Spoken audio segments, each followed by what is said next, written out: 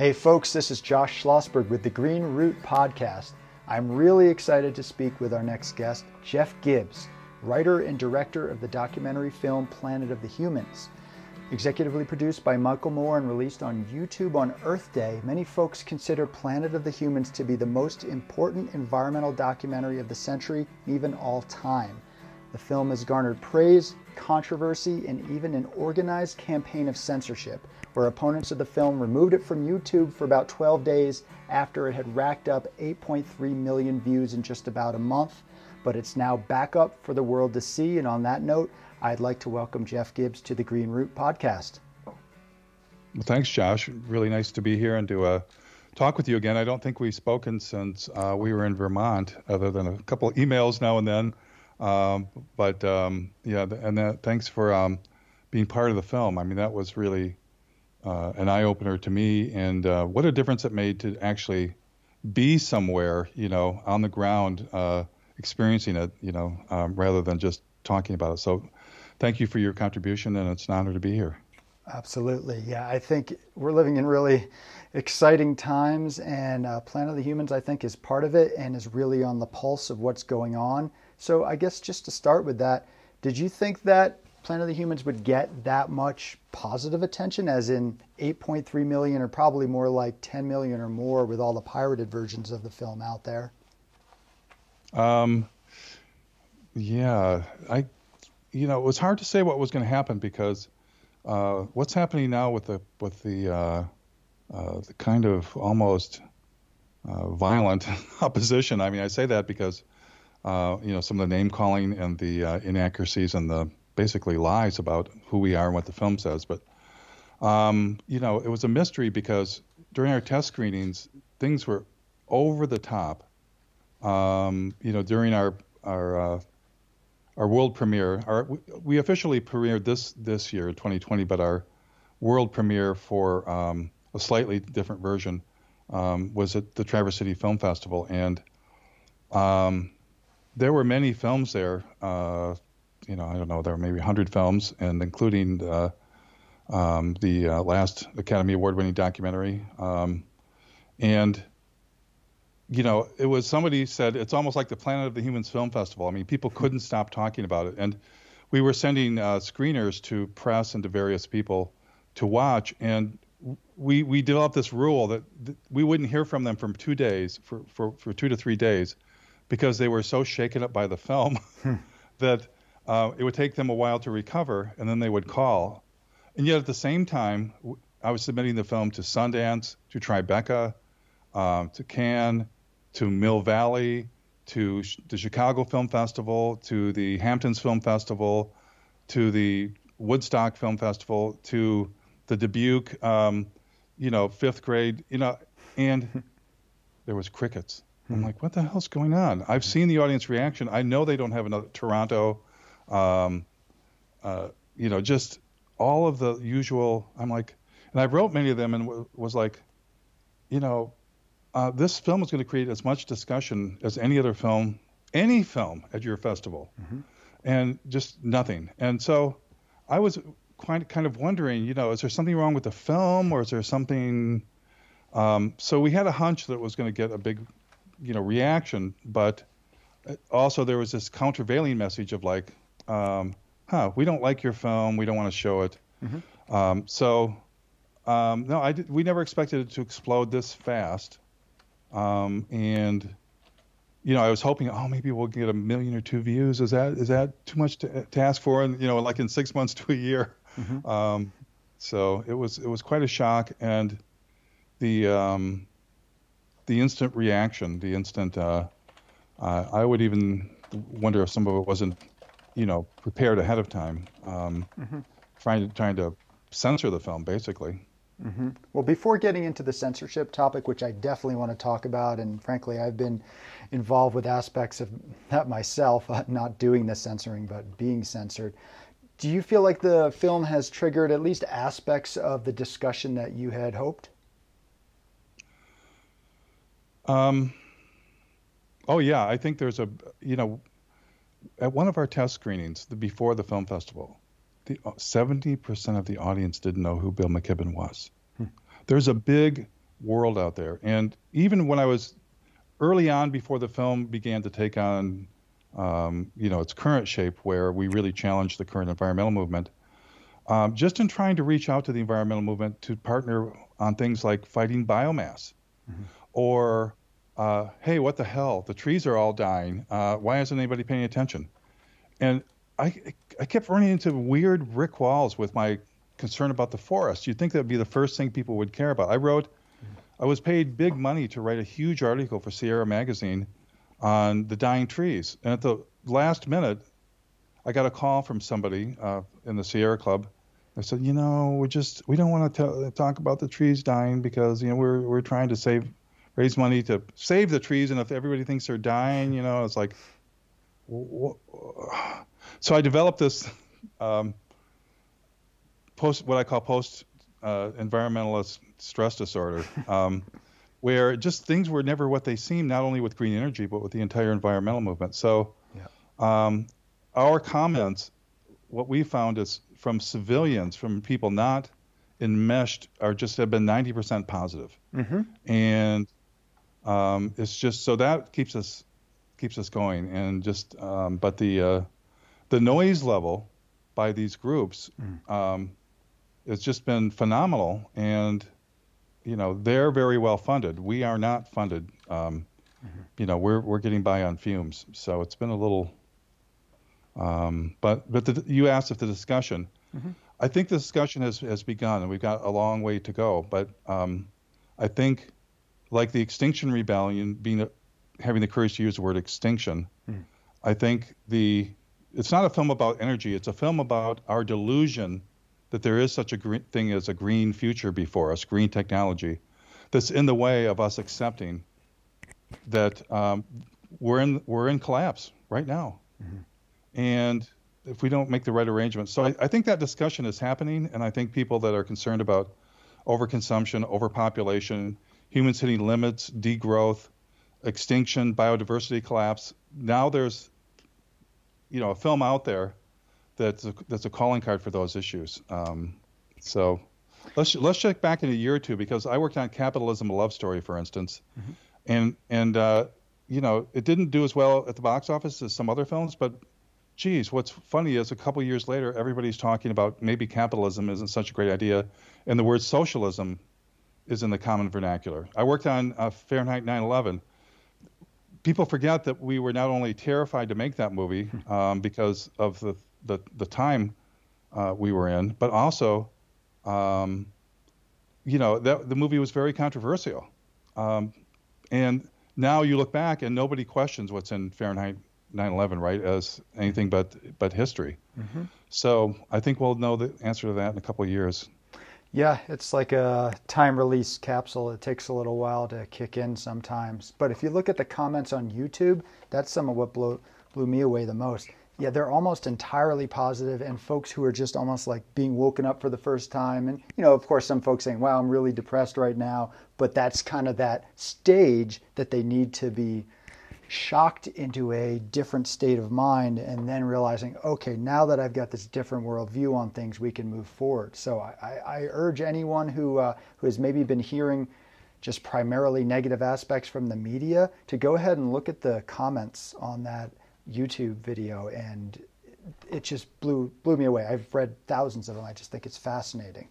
But I did want to ask, so let's talk a little bit about the censorship campaign, because it's almost like, obviously the film itself is extremely important, and all of the issues brought up in the film, which kind of go across the board, like you say, not just about energy or things like that, but it's brought up these other issues that I think are also important, such as there was an organized censorship campaign, as in emails sent around, and this was led, they say, but he definitely was involved with this documentary filmmaker. How ironic is that, right? Another documentary filmmaker has been a part of a censorship campaign to take the film down, which sort of worked for a little bit. But did that surprise you? Not just the opposition. I'm sure you would have expected opposition. You and I are not naive. We've been, dissident environmentalists, whatever you want to call it, for a long time, critiquing the environmental movement from the inside to improve it. But this idea of people saying, oh, we disagree, and guess what? We are going to make it so you no longer have a voice.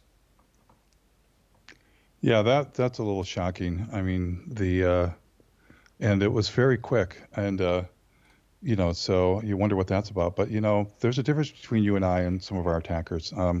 I don't think you get money from the Rockefeller Brothers Fund, do you? Not The that I, Rockefeller Foundation. not that I know of. And I don't know what the direct connection there is, but I don't think some of our attackers, the fellow that claimed that we didn't have a fair use right to the rare earth footage, gets funding from when Bill McKibben stumbles over, is it the Rasmussen Foundation, Sweden?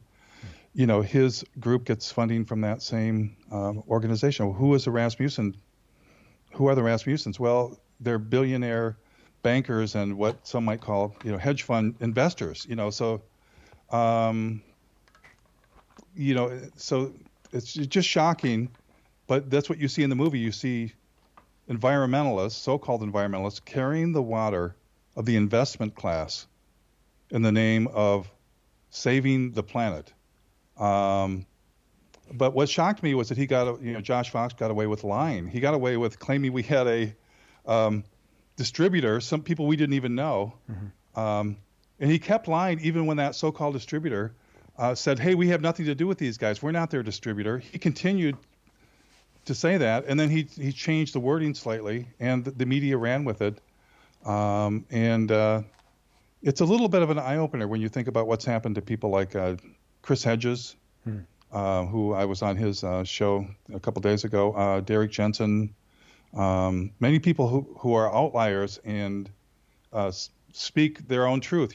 People can decide what's true, but when somebody like Chris Hedges basically gets shut out of the liberal media, forget the environmental part. It's like, who have we become? What is the New York Times? What is The Nation when they won't publish Chris Hedges? And then, so without Michael Moore's involvement, I don't know what would happen to us. But The Guardian printed a story just repeating the calls for censorship. Climate scientists, climate experts, however they word it, call for Michael Moore, documentary Planet of the Humans to be pulled. It's like, that's the headline. And then I spent a week writing a response, and they didn't even answer.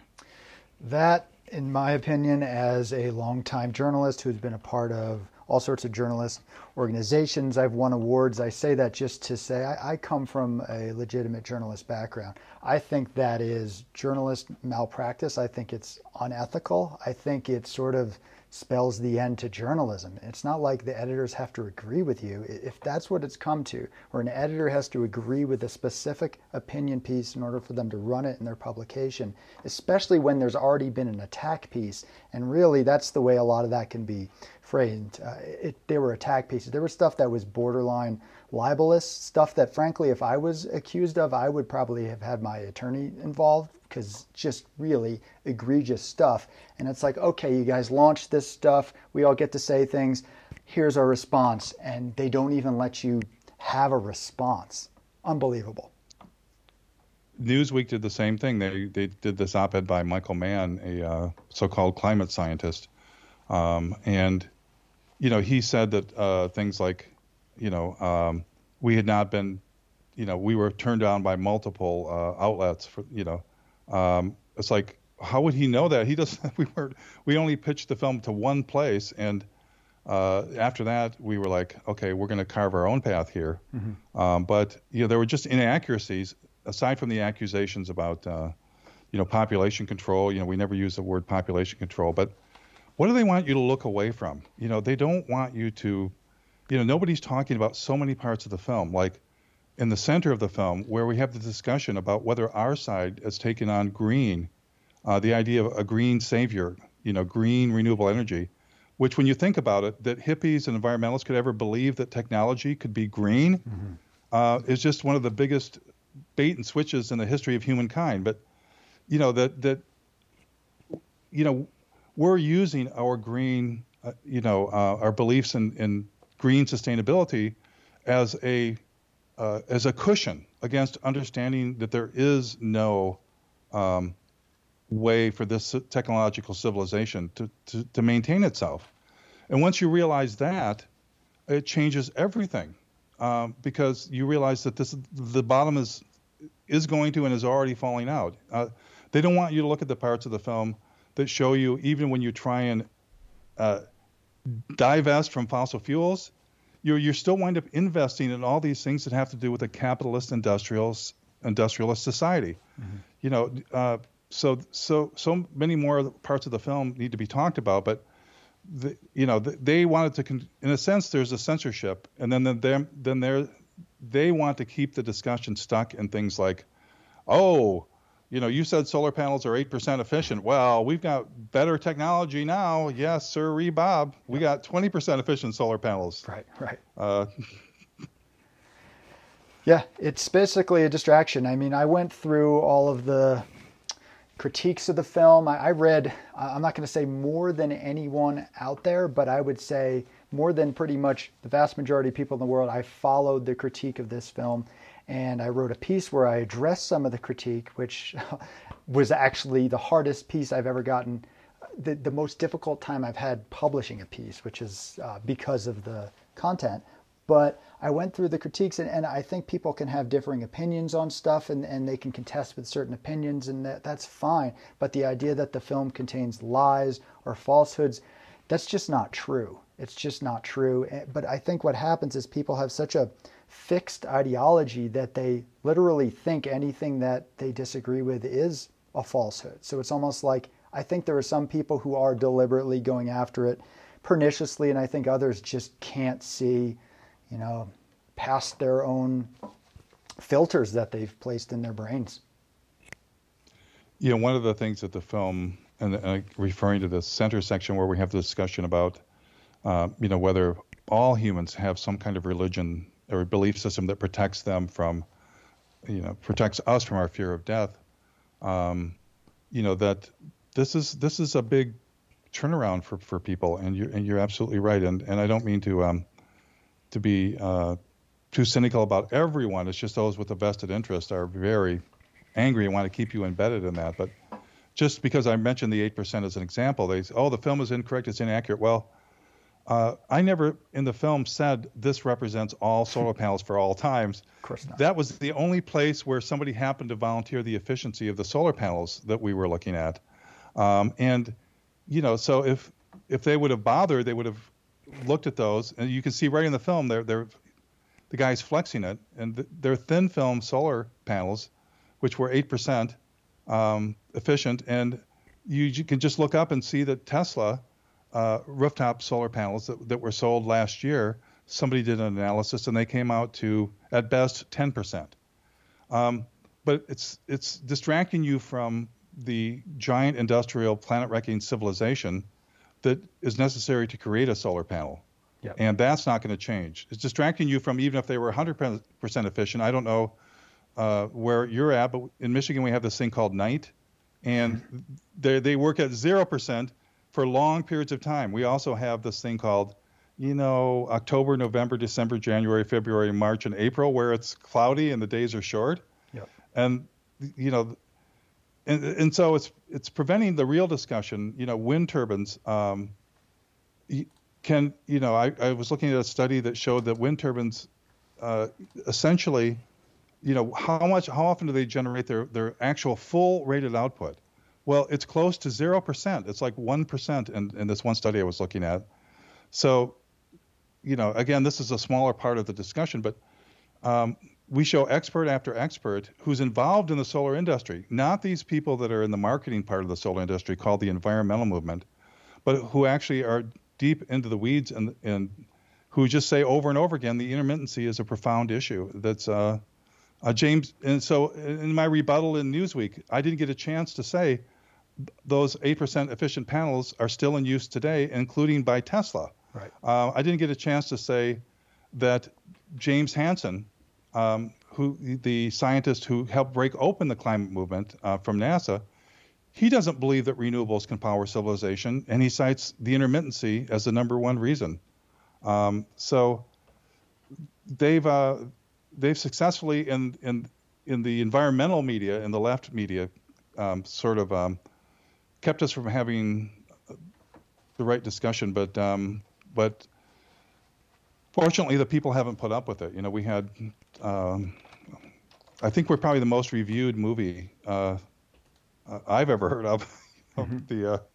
So it's impressive. So you all tried to get pieces published as well, I think, at Common Dreams. I think that's what Michael had said on his podcast. Yeah, they rejected a piece, and yeah, the Newsweek rejected a rebuttal. We had sent some op-eds to the New York Times, didn't hear back. I tried to get my Huffington Post thing going. This was, you know, before some of the scuttle got going, but still, it's just been tremendously strange because it used to be, before I switched into filmmaking, I had a brief career for a few years writing for several newspapers and magazines myself, and it used to be pretty much anything I wrote I could get out there, you know, at will. Yep.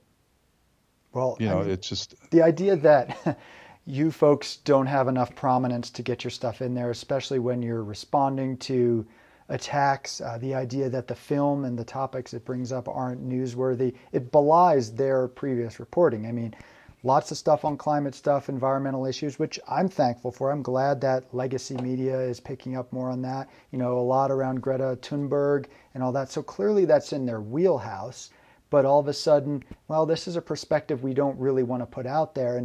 And it's, I guess, one thing to expect it from legacy media, but another for left environmental journals. And I will say that, so this piece that I wrote it a damn month ago, and I thought this would be like, great, you know, all of this is happening right now. I'm going to put this out there because I feel like I did a little bit of critique of the critique, because I feel like people need a little bit of a key to sort of understand where other folks are coming from. So I put out this piece, and I started with every single publication that had run negative commentary. So not just articles, but they had published opinion pieces, many of which were unhinged and outlandish, including, here's the title, Why Planet of the Humans is Crap. That's the very thought-provoking title that starts out, basically, I'd have to go look at it again.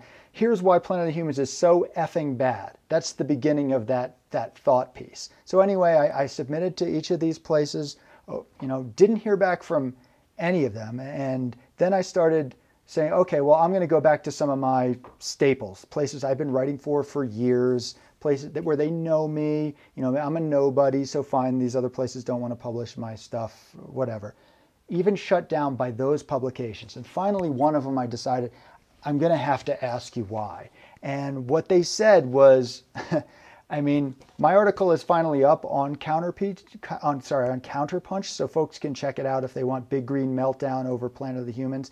But basically what these editors said was my piece was, quote, pretty weak and, quote, did not advance the conversation. Now, you can say a lot of stuff about my writing. I'm not pretending everything I write is great or even that this piece was amazing. But the idea that after working on these particular topics for years and writing all these articles, that just all of a sudden my stuff is pretty weak and doesn't advance a conversation. I sniffed a bit of a rat. I followed up a little bit more, and basically, yeah, they didn't want to engage with me whatsoever. I realized how deep the rabbit hole went. I didn't actually think it went that deep. I thought it would be just a lot of other places and there'd be a lot of other reasons for shutting down a piece. But no, I found it was actually because of the content, basically writing about this film. And I do want to, this is something I just found out today, and I don't care what blowback it creates, but even the place that ran my piece, one of the other editors, who I know for a fact does not like the film because he tweeted about it, rejected my piece after it already ran. So he somehow picked up on the email when I submitted it.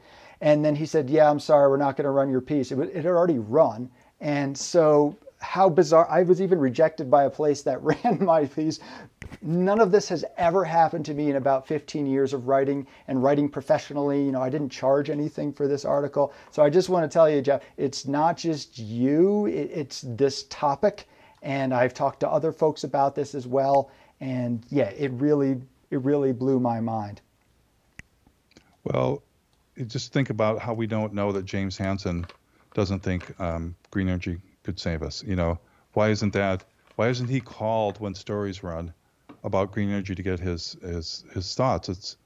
It's what I expected was that, at least in the environmental media and the liberal media, that we would then create a dialogue where Democracy Now!, for instance, might, Amy Goodman might choose to have us on, or The Nation might have a discussion with us. Instead, they've run attack things, and The Guardian.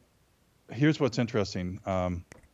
Later, when they think they've got you in a certain position, they will reach out. So The Guardian, like a few hours after Toby Keith filed the complaint with YouTube, the copyright infringement for our 24 seconds from his film that was 4 seconds in our film, sped up. Clearly fair use. It's a rare earth mine in China. We're not going to go there and film that rare earth destruction. It's historical footage. It's one of a kind footage. It's like the best case to me for fair use. Hours after he filed it, it was on Memorial Day, so it was a quiet day in the world of news. But suddenly we get an email from The Guardian. Would you like to respond to the takedown of your film? Yep. Okay. I don't know. I don't want to, but that's just crazy, Yeah. And Toby Keith had worked. So Toby Smith is his name. Toby Keith is a famous country musician. Sorry about he that. Is Toby uninvolved. Smith, yeah. Toby Smith, actually has a working relationship with The Guardian, and so it's a little disheartening, but I guess it's a testament to me, with humility, to the power of the film, that one film could undo their story that they're afraid of. It's also a testament to how deep one of the central premises of the film is. When I say it's not a film about energy, it's like War and Peace is not we don't even remember what war that was about, right? It's a story of humans. Yes. And what we do. And this is,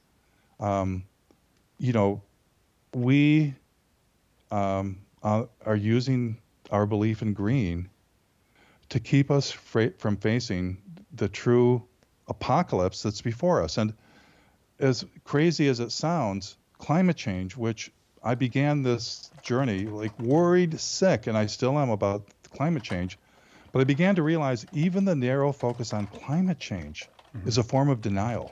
Sure. Because we're hitting limits on so many fronts. And so by focusing on climate change, obsessing over it in the media and in the environmental movement, it yields up funding. To be honest with you, a lot of the billionaires and the wealthy foundations love this single focus story. But it allows us to believe that if we can only take care of the carbon, right, if we can only take care of this one thing, somehow we can make it okay. And so it's not going to be okay. Even if everything we say about green energy was true and we could get the carbon out, it's still not going to be okay. Because we humans as a species and as a giant industrial civilization are heading off the cliff. And to the extent somebody came down with humans doing what we're doing all across the planet and said, oh, gee, you guys are so cute, so clever, so beautiful, so wonderful. Here's another magic source of energy. All the energy you want for free. It's like, what are we going to do with that?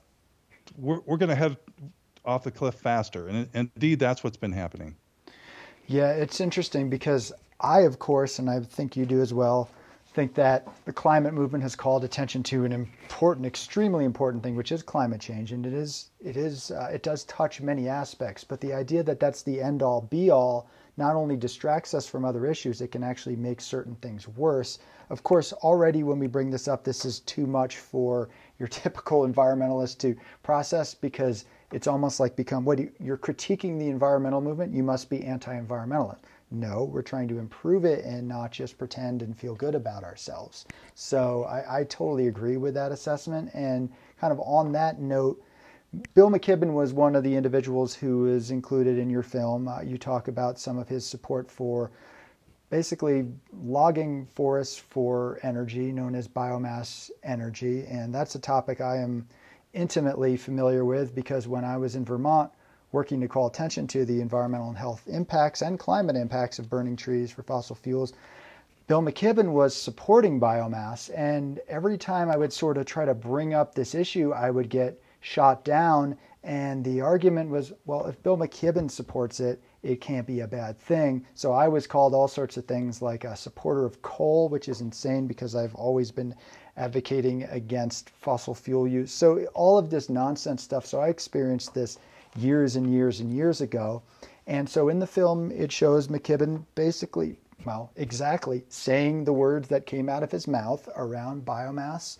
And then towards the end of the film, at the very end, you point out how over time McKibben started writing a couple pieces, and by a couple, I do mean a handful of articles where he said he no longer supports, frankly, some aspects of biomass. Biomass power versus biomass heating and use for transportation fuels are very, it's a bigger topic. So it's actually 43% of, quote, renewable energy in the U.S. is still biomass. Some folks are trying to say, oh, there's only just a couple percent, for electricity. So biomass is that whole big thing. But anyway, so you talk about McKibben in there. You point out towards the end of the film how he has sort of changed his tune on aspects of biomass. And a lot of folks, including McKibben himself, were very offended that you included this in the film. So I guess I'd just be curious. So why did you include it in the film, and what's your response to the critiques for basically showing recordings of him talking? I don't think he's changed his tune. Yeah.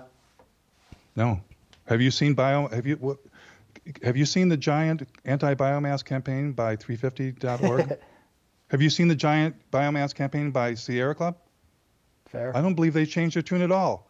Mixed messaging about this is a topic covered in the film. And what they don't like is they got caught and called out. If I was the leader of the environmental movement and I had dedicated a clean coal plant, then after somebody confronted me about that, I wrote an essay about it.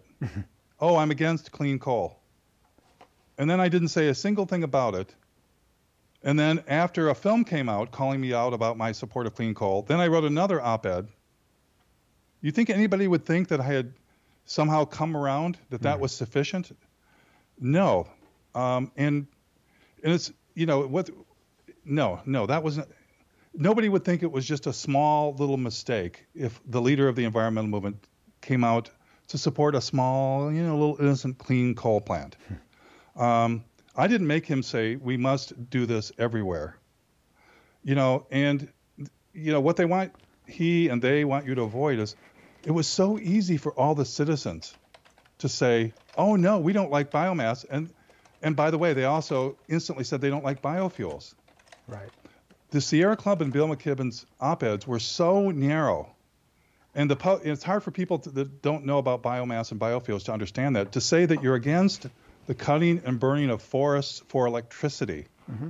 Well, that leaves this gap with so many different kinds of biomass and biofuels that are out there. And again, neither of them mentioned biofuels. Yep. But look at what just is in the film. I mean, he supported 25 by 25 in Michigan. Did he say, I support the solar and wind, but please take out the biomass and biofuels? No. And that is the problem with the entire supposed anti-biomass and biofuels movement. They're trying to get this compromised win. And everybody knows that ethanol is a crazy, crazy idea. The amount of ethanol, which is, using corn to make a biofuel, basically, the amount of land in the United States that's dedicated to ethanol is about the same as the amount of land dedicated to growing food for humans. Yeah. It's huge. Yep. Crickets from Bill McKibben and everyone else. Then he sits on stage with David Blood, who is part of, the investment fund with Al Gore. They have a fund within their fund for biomass and biofuels. Did Bill McKibben call him out on that? No. Even at the end of the film, currently in the year 2019 and 2020, they've since dropped that. Bill McKibben had recommended this fund, the Green Century Fund, and 350 had as well, that contained BlackRock, the world's largest logging company, and Weyerhaeuser, who has a biomass interest, and then Archer Daniels Midland, who's into biofuels. So it's, and not to go on, and so what's happened since then? Since you brought it up, I mean, this is a chance to talk about it. Just Bill McKibben went on The Nation a few weeks ago, and they talked about Planet of the Humans, and he, was, not happy with this, I think he said some of the, frankly, I didn't want to listen to it, but, he talked about the movie. Who was the sponsor of his nation appearance? Domini Sustainable Solutions Fund, a Wall Street investment fund with $600 million in holdings. Yep. They claim they have in their portfolio this company called, let me look it up, Ameresco, which I'm quoting here. They have large-scale biomass to energy plants on their own website, and they show them shoveling wood chips.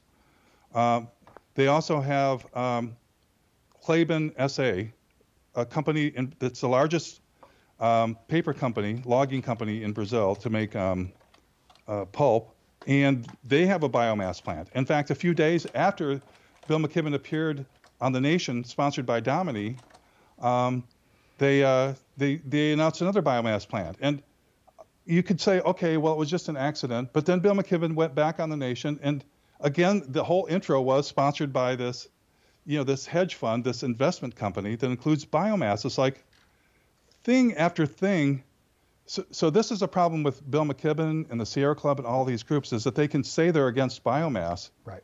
And they can go lobby quietly in Congress, but legislation after legislation after legislation. The Paris Climate Agreement. If you look that up, this is not talked about at all.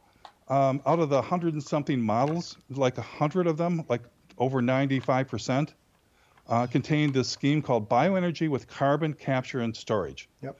What they wanted to do was basically commodify the forests and farmlands of the world to grow biofuels and biomass, and then burn them in power plants, and then use clean coal technology to capture the carbon. And that was at the heart of all of the plans coming out of the Paris Climate Agreement.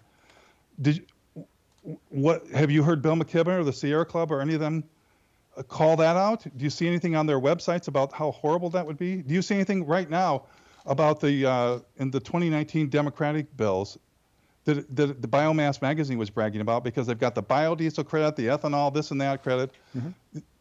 There's so many different kinds of biomass and biofuels, including this tricky one. One green energy plan that Bill McKibben had endorsed. Sure, it had solar and wind, but it also had second-generation biofuels. Okay. Now, what do those include? Those also include the possibility of cutting forests and dissolving them with a genetically modified organism to turn into ethanol to burn in cars. Yep. So this is how tricky it is, and this is why, that was in the film, and we showed the duplicity of the environmental organizations having policies. Oh, I'm against it. Right. But all these backdoor things have enabled it. And if you just step back and think about what's happened, there's been, since 2009, when he dedicated that biomass plant, biomass and biofuels ramped way in the hell up. Yes. There's no visible opposition. And quite frankly, I know there's people fighting biomass plants, and many of them are well-intended and have done good work and had some successes. But there's a reason why they haven't broken through into the mainstream environmental movement. And I believe that reason is that, I can't say what bargains have been made, but I think too many deals with the devil have been made all across the board that we don't know about by environmental leaders. And they're not willing to stand up to agriculture and big timber and these companies. We had a guy from a large foundation that we met with, I'll be honest, we were saying, could there be a wealthy foundation that could believe in this story? And, come to find out, sitting across the table from this fellow, well, we're invested in all these forest holdings around the world too. Sure. Of course. Yeah. Well, so a lot of folks who aren't as familiar with the biomass issue don't realize how it's basically a litmus test. Would you agree with that in terms of, your genuine commitment to issues of climate and environment? Because you say, okay, we gotta get off fossil fuels. That's a legitimate way of looking at things. So therefore, what we're going to do is we're going to take the forests that are already doing this carbon storing work on their own, providing all these other benefits for wildlife and just habitat, the right for a forest to exist, much less the human benefits of clean air and, preventing flooding and soil erosion and things like that. So we're going to actually take this and use this to solve our environmental problem. I mean, it utilizes 7th grade science, if that. I think if you talk to probably an 8-year-old and you say, hey, we're having some environmental issues out here. We're thinking of, see that forest back there? We're thinking of cutting it all down to help with that. What do you think? Do you think that's a good idea? And I think most 8-year-olds would say, that sounds like a bad idea. And they would be right. But pretty much everything you've said about what's going on, I think, around the biomass issue is accurate. Even the vast majority, I wouldn't say all, because I do know and I have worked with some folks that are opposed to bioenergy across the board. But most of the folks who say they're opposed to biomass, they're opposed to specific forms of it. And I think McKibben is one of those. Also, folks right now, if you look into a lot of folks who consider themselves part of the anti-biomass movement, I can tell you for a fact that they actually fought the elements of the movement that wanted to end support for all biomass. They actually wanted to keep supporting certain forms of biomass. They went after funders. It was pretty messy. So I was intimately involved with this back in the day. And I think another point of yours was, so when all of these facilities, so many of them were built, it was around 2008 and 9 with all the stimulus funding through Obama. And I don't remember how many, basically dozens of these large biomass facilities were built, many of which are still operating today. I would like, if McKibben does oppose biomass, I would like to see him trying to join with the communities to shut those facilities down, talking to the communities that are dealing with the impacts of the air pollution and the truck traffic and the forest degradation. And the other aspect to biomass, which wasn't mentioned, is that trash burning is also considered biomass. And a lot of these trash incinerators, not only the air pollution issues, dioxin and things like that, and encourages more waste, but a lot of them are cited in poor communities and communities of color. So I worked with an organization that was very concerned with this environmental justice issue of incinerators, and that's been a long time concern of communities of color. And the reality is a lot of biomass has sort of fallen by the wayside for at least now in terms of these biomass power plants, because natural gas, we're having that fracking boom right now and it's a bubble, and my concern is that when that bubble bursts, and it will burst, then biomass is going to be back, not in every way back on the table. And it already is currently going on. Like you said, these facilities still exist. And I just saw an article that said how many tons of wood pellets are being shipped overseas right now. So here it is. U.S. wood pellet exports reached 595,166 metric tons in April, in 1 month, not the year, month. Wow. So it's going on right now. It's going on, and it's, again, to the extent that we go with the Paris Climate Agreement, the plan would be to drastically ramp it up around the world. And yes, even right now, I'm just looking at an article in Biomass Magazine, Department of Energy to fund projects that gasify a mix of coal and biomass. So. Right. I just saw an article that they're bragging in England about their renewable energy success, and they're going to go this giant, the world's largest biomass plant, I believe.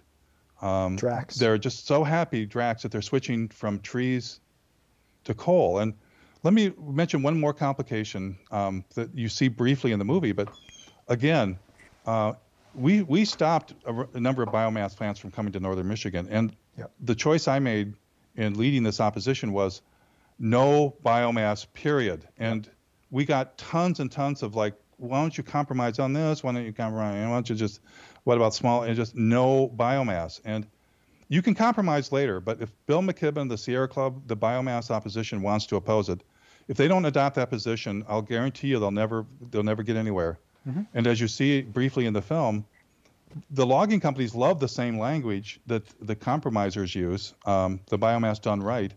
They love the idea, we're doing forest restoration.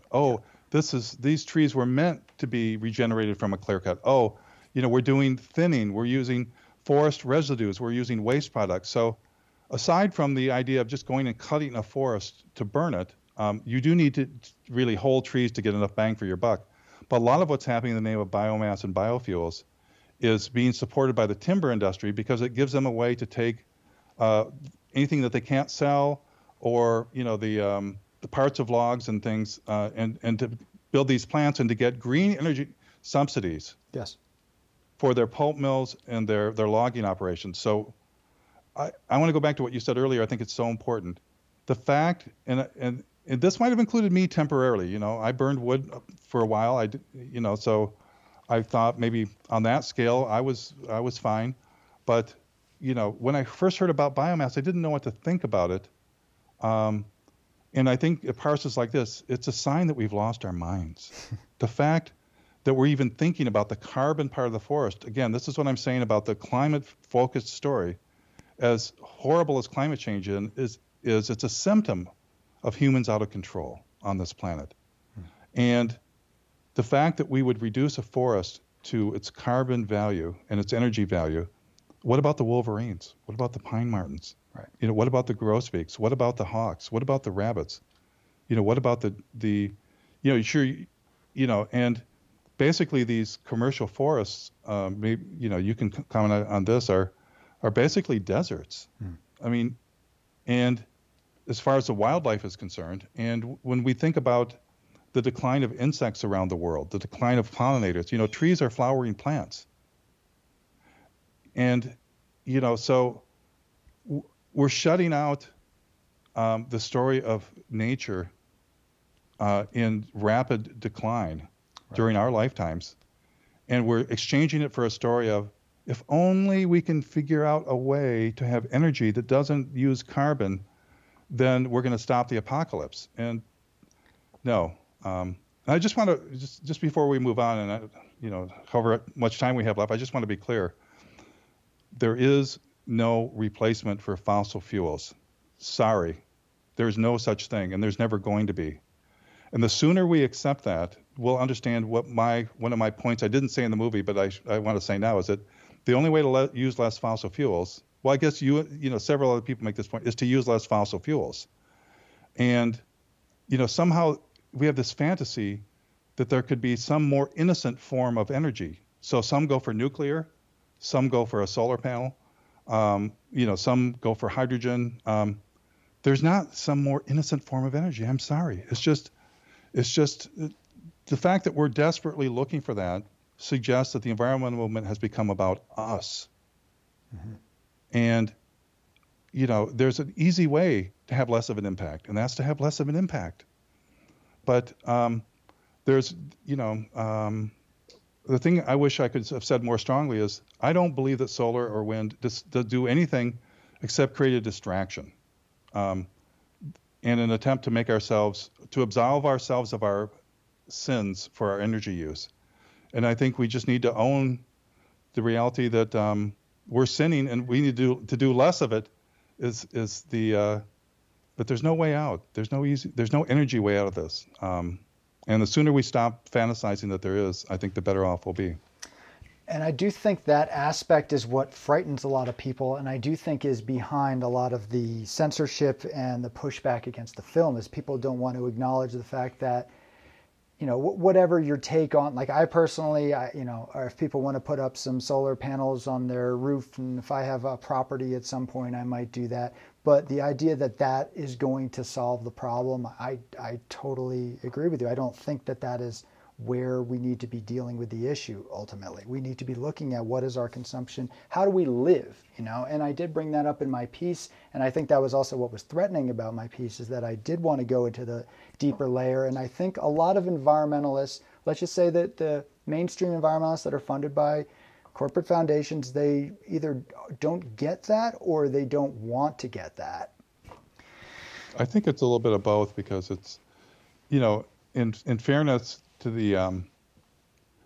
their vociferous response suggests a couple things to me. I do think they're involved, and I'm not saying they're taking money, but they're involved with people and systems that have a vested interest in this. Sure. And I do think there's some guilt involved, because, I think many of our critics know the truth. They know it's broader than this. They know it's going to take more. And I think Bill McKibben knows that very, very well. And the fact that they've led the movement in this direction, I think part of them knows that that was a big mistake. But it's also this, to the extent this has become a green religion that's going to save us from our, that's promising this amazing future, in the name of green, it's a hard turnaround. And I'll just say for myself, I was never more depressed than when I was not able to work on this story. And as I developed, just even the brief time we had together in the woods, and the people that did join together and fought biomass, meeting Ozzy and finding other people, I think finding allies who accept that we're in this time of incipient collapse, and we need to get ahead of that while we take care of everyone. Once that battle is joined, the darkness can lift. I think it's a transition from our previous religion of environmentalism. And again, there are many good things done in the environmental movement, but the overarching thing has become a belief system that's not going to save us. And so as we transition to something different, there can be some pain and darkness, but I do believe we come out the other side. And I do believe that's the only hope we have, is to have these conversations and to have them. I hope I've been respectful to the people I'm critiquing here, stay away from name calling, and always keep our hands out, because things can change very quickly. And Bill McKibben went on 60 Minutes a few weeks ago, and he basically said that growth has to be over. I was like stunned. I don't know if he's trying to get ahead of the movie or he's revisiting his old self, but man, if Bill McKibben, would not just say that on TV, just don't write an op-ed about biomass, but if he would lead the charge to say, our only hope is whether you call it degrowth or whatever it is, our only hope is for less to be the new more, and for us to take care of everyone in that process. And the next climate talks shouldn't be climate talks. They should be talks about how we're going to begin to power down this industrial monster, growth monster. So think, that's where my hope is. And if I don't know if, my expectation is that if the environmental movement doesn't change, we'll just change the world around them. And I think that's a really excellent point. So my piece that I had put out that was so hard to get published, I've gotten more positive feedback than any other piece I've written. I had mentioned that before to you, and all these emails from folks who are across the board. So radical environmentalists, career environmentalists, and then just folks who maybe are just starting to wake up to this issue. So I do think that there is a lot of interest out there, and there are folks who want to engage in this. I guess my question is, does the old environmental movement, do we just have to let that die and create something else? Or like you say, around it, can it be reformed?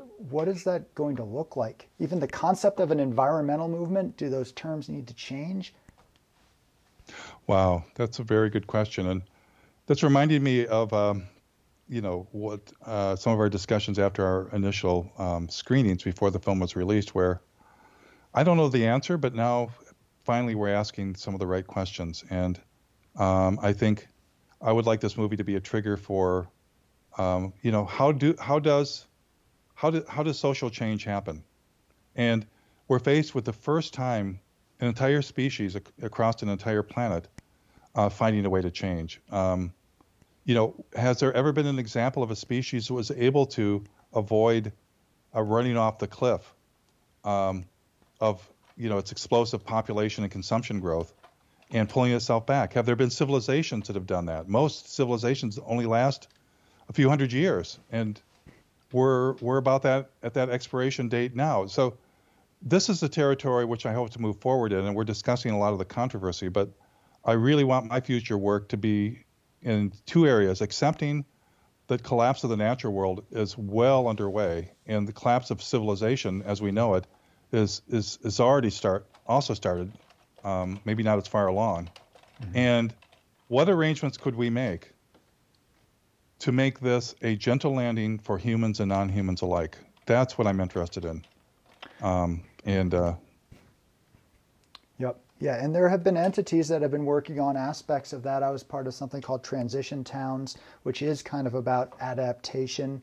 So the idea, I still think probably, and maybe you can agree, there's still things to push back against in terms of extraction, destruction of forests, pollution of waterways, etc., overfishing.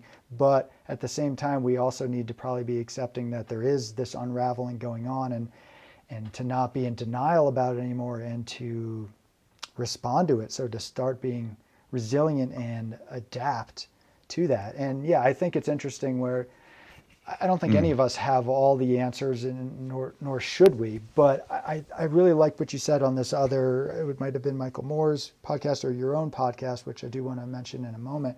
But basically, what are the solutions? How do we move forward? What do we fix? And you're saying, well, I think we need to learn more, and we need to look at, like you said, asking the right questions. We need to reframe the problem properly. And I think that's what Planet of the Humans does. I don't think you have to agree with everything in Planet of the Humans to understand how it has given us that necessary reframe. And the irony is that most environmentalists, one in particular I was talking to, is like, oh, this and this and this. And then you get him talking about it and you realize he actually agrees with 90% of what's in your film. He just fixates on these nitpicking details that he disagrees with. And so I do think there is way more support for that. Maybe it's just unconscious. They haven't fully accepted it yet, but I think it's out there. And I think you're absolutely right. I think we need to not just here's the thing we're going to do for sure because we already know. Well, clearly we don't know. Just how long was it? 10 years ago 15 years ago? Let's just say that, McKibben, I agree, he is still supporting aspects of biomass. But, 15 years ago, he had zero reservations about any aspect of it. So one of our biggest environmental leaders has advocated for something that is the opposite of a solution that will cause more problems. Clearly, we need to get a little bit better at assessing, quote, solutions before we jump into things that are going to do more harm than good. So I am for that. But here's my question for you is, we need to sit for a moment, let things settle so we can understand what's going on. At the same time, urgency is, things are pretty urgent. So how do we correlate those two? The idea that we need to rethink and the idea that, no, things are unraveling right now. Yeah, that's a very good question. Again, these are the discussions we should be having everywhere. And I think the movie has helped to trigger those thoughts. So I'm just going to throw out my point of view, which, many point of views should be shared about this, but I think I have been remiss in not acting more locally. Right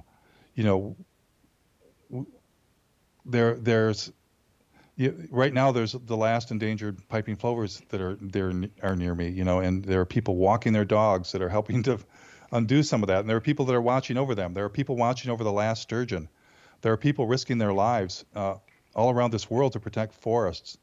I think we need to decide that going to the climate march was never enough, and we need to get involved locally back in, we were able to stop 4 biomass plants from coming to this area, and there's been, I don't think there's been one built in Michigan since then. I think there was a small one built, and I heard that it's not being used.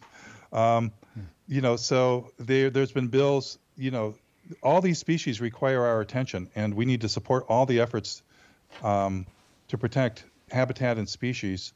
And to change our lifestyles and to change how we live. This community where I live, we doubled the size of the airport. We were going to put up a little solar array. It's like, we can begin to have the conversation about how we're going to change the environmental movement writ large, or form a new one to talk about limits and to talk about how we're going to adjust to the real reality. But we could also locally, we have to do that. There was not one peep when this airport doubled and tripled because, frankly, most of the users of that airport are liberals like me who enjoy trotting around the world. Yep. I'd like to go back to Hawaii. Where I, sure. I need a break from the movie. I deserve it. So, I really do believe that awareness is the key, and just so many things to list off that we can talk about. But I don't want to get lost in the weeds. But one of them would be invest in forests to be set aside. As you see in the movie briefly, a lot of these conservancies don't set aside the land. They still have forest management plans. So Yes. buy some land to set it aside, or buy some land and give it to a tribe or an indigenous community that's very carefully living with that land. There's just so much to be done, but all of it, none of it will matter unless we get this larger context of our human presence is probably 100 times past. It is 100 times past where it was a mere 2 centuries ago. And if we think that can carry forward into the future indefinitely, we've lost our minds. And so I don't know what we're going to do about that. All I know is we need to understand the horrible crash that's before us and make some different arrangements. If you want to put up some solar panels on your cabin, I don't pretend you're saving the planet. Realize that it took a planet-wide industrial civilization to bring you those solar panels. It's not local energy. Right. It's just like your iPhone. But the number one thing you can do, whether you have a generator, a power line, or a solar panel, is, have a far smaller life in that home or that cabin. And that's what's gotten lost in the weeds of trying to power the world through these, renewable energy, so-called renewable energy. Yeah, and I think the idea of making sacrifices is a great thing, but personally I believe that simplifying your lifestyle can actually improve your life, and that's something I'd like to see more out there. It's not a matter of, now you don't get to watch all these amazing TV shows. Maybe it's now that you develop more of an ability to play guitar and perform for your friends. So there are all these ways that folks in the Buddhist community or whatever have been talking about the voluntary simplicity thing for millennia and how it actually benefits your life. So that's one of the things I want to talk about more moving forward. And personally, I've been doing that more in my life, and certainly around this pandemic stuff, I've simplified a lot of my activities, and I've actually found it's improved my life. So, and I'm sure I'm not alone in that. Yeah. And, people that have chosen to have a simpler, different lifestyle used to be heroes 40 years ago or 50 years ago. And we need to return to that. But again, it's not just about individual. We have to we have to plan as a civilization, but, there were no slave owners against slavery. We have to start, with ourselves doing the best we can. And, even me, I've got, because I'm a composer and a filmmaker and I do the shooting too, I've got like all these cameras all over the place. I've got 2 and 3 computers. I've got, keyboards, guitars, all these accoutrements. It's like, what the hell? I mean, some days I just think about cashing it all in. Just, it's just like because even in my life, in the work that I do, all this stuff, I feel like it affects our brains and my brain in a way that is not good for me. Definitely. So. Yeah, I've experienced that too. And yeah, I don't think anyone's suggesting that we all live in caves, at least not right now. But, the idea of using technology as a tool rather than becoming a tool of the technology and all of that. And I agree, it's not just about us simplifying and then leaving it that. We have to work on the interior, so our own particular viewpoint and footprint, and then tying it into the larger systems. It's not either or, it's all of the above. And it's interesting if you're like, hey, let's simplify our lifestyle, people would say, oh, so you don't think that we should do anything about systemic this and that? No, of course we have to do all of it. But you can't just do one piece and pretend like, so yeah, if you're saying down with the system and like I point out a lot of times around, so keep it in the ground. It's like, I'm anti-fracking, but I send my check to the natural gas company every single month. There's an issue there. There's an issue there, and the thing is, just to be clear, you're gonna, if you live in a cold climate, you're probably gonna use heat and just to do the least and the best you can. But the larger conflict is, many people here went and and I oppose the pipelines. I oppose new fossil fuel plants, but. Yep. To me, that goes along with, there's a pipeline through the Great Lakes that's between Lake Huron and Lake Michigan that could cause immense amount of damage. And so we'll all go off to protest the pipeline, which we should. But yet, while they're expanding the airport here, we've doubled the number of people traveling to this area. Well, we've doubled the home values here. Well, there's so many new buildings in Traverse City. Mm-hmm. So in a place where we have more environmentalists per square foot than any place probably except San Francisco, we haven't even begun to have this discussion. A while back, there was a planning thing, and it was for smart growth. Well, this is why I say awareness and discussion. There's a big change that we need to have, because there's no such thing as smart growth. Only cancer thinks that there's smart growth, that it could grow indefinitely and not cause a problem. I mean, and I was told when I went to that, they actually didn't put an option for no growth on their survey. It was all had to be some kind of growth. Yep. So now we've got all these bike paths. Great to use bike paths, but we doubled the ground and the air transportation coming in. That's a crucial point, and I agree. A lot of the environmental movement ignores and even supports aspects like that. We need to have these. So I mean, we even tore up the train tracks, the last train tracks, to build the bike paths. Instead of going, wait a minute, maybe instead of all having electric cars and gas cars, we should have built a train line. So now, 10 years later, there's talk about having the trains come back, but it's so anyways, this has been fun, and I think again, I don't have the answers, and if I said anything incorrect, we'll come back and we'll change our minds and we'll still be correct. It's about being in this journey of discovery towards a new way of doing things. It's important, and so I appreciate you for being willing to engage in this process, Josh, and your courage in invading the biomass plant and risking arrest. Well, that was lots of fun. But yeah, these are the discussions we need to have. It's sad that we're actually just fighting to be able to even have these discussions, which is awful. But at least we have these avenues. The Green Root podcast I wanted to create, and I was inspired by Planet of the Humans to put that out there, looking at some of the root causes of the eco crisis. And you also have a podcast now, and maybe that would be a good way to finish this up. Tell folks a little bit about that and what you intend to do with it.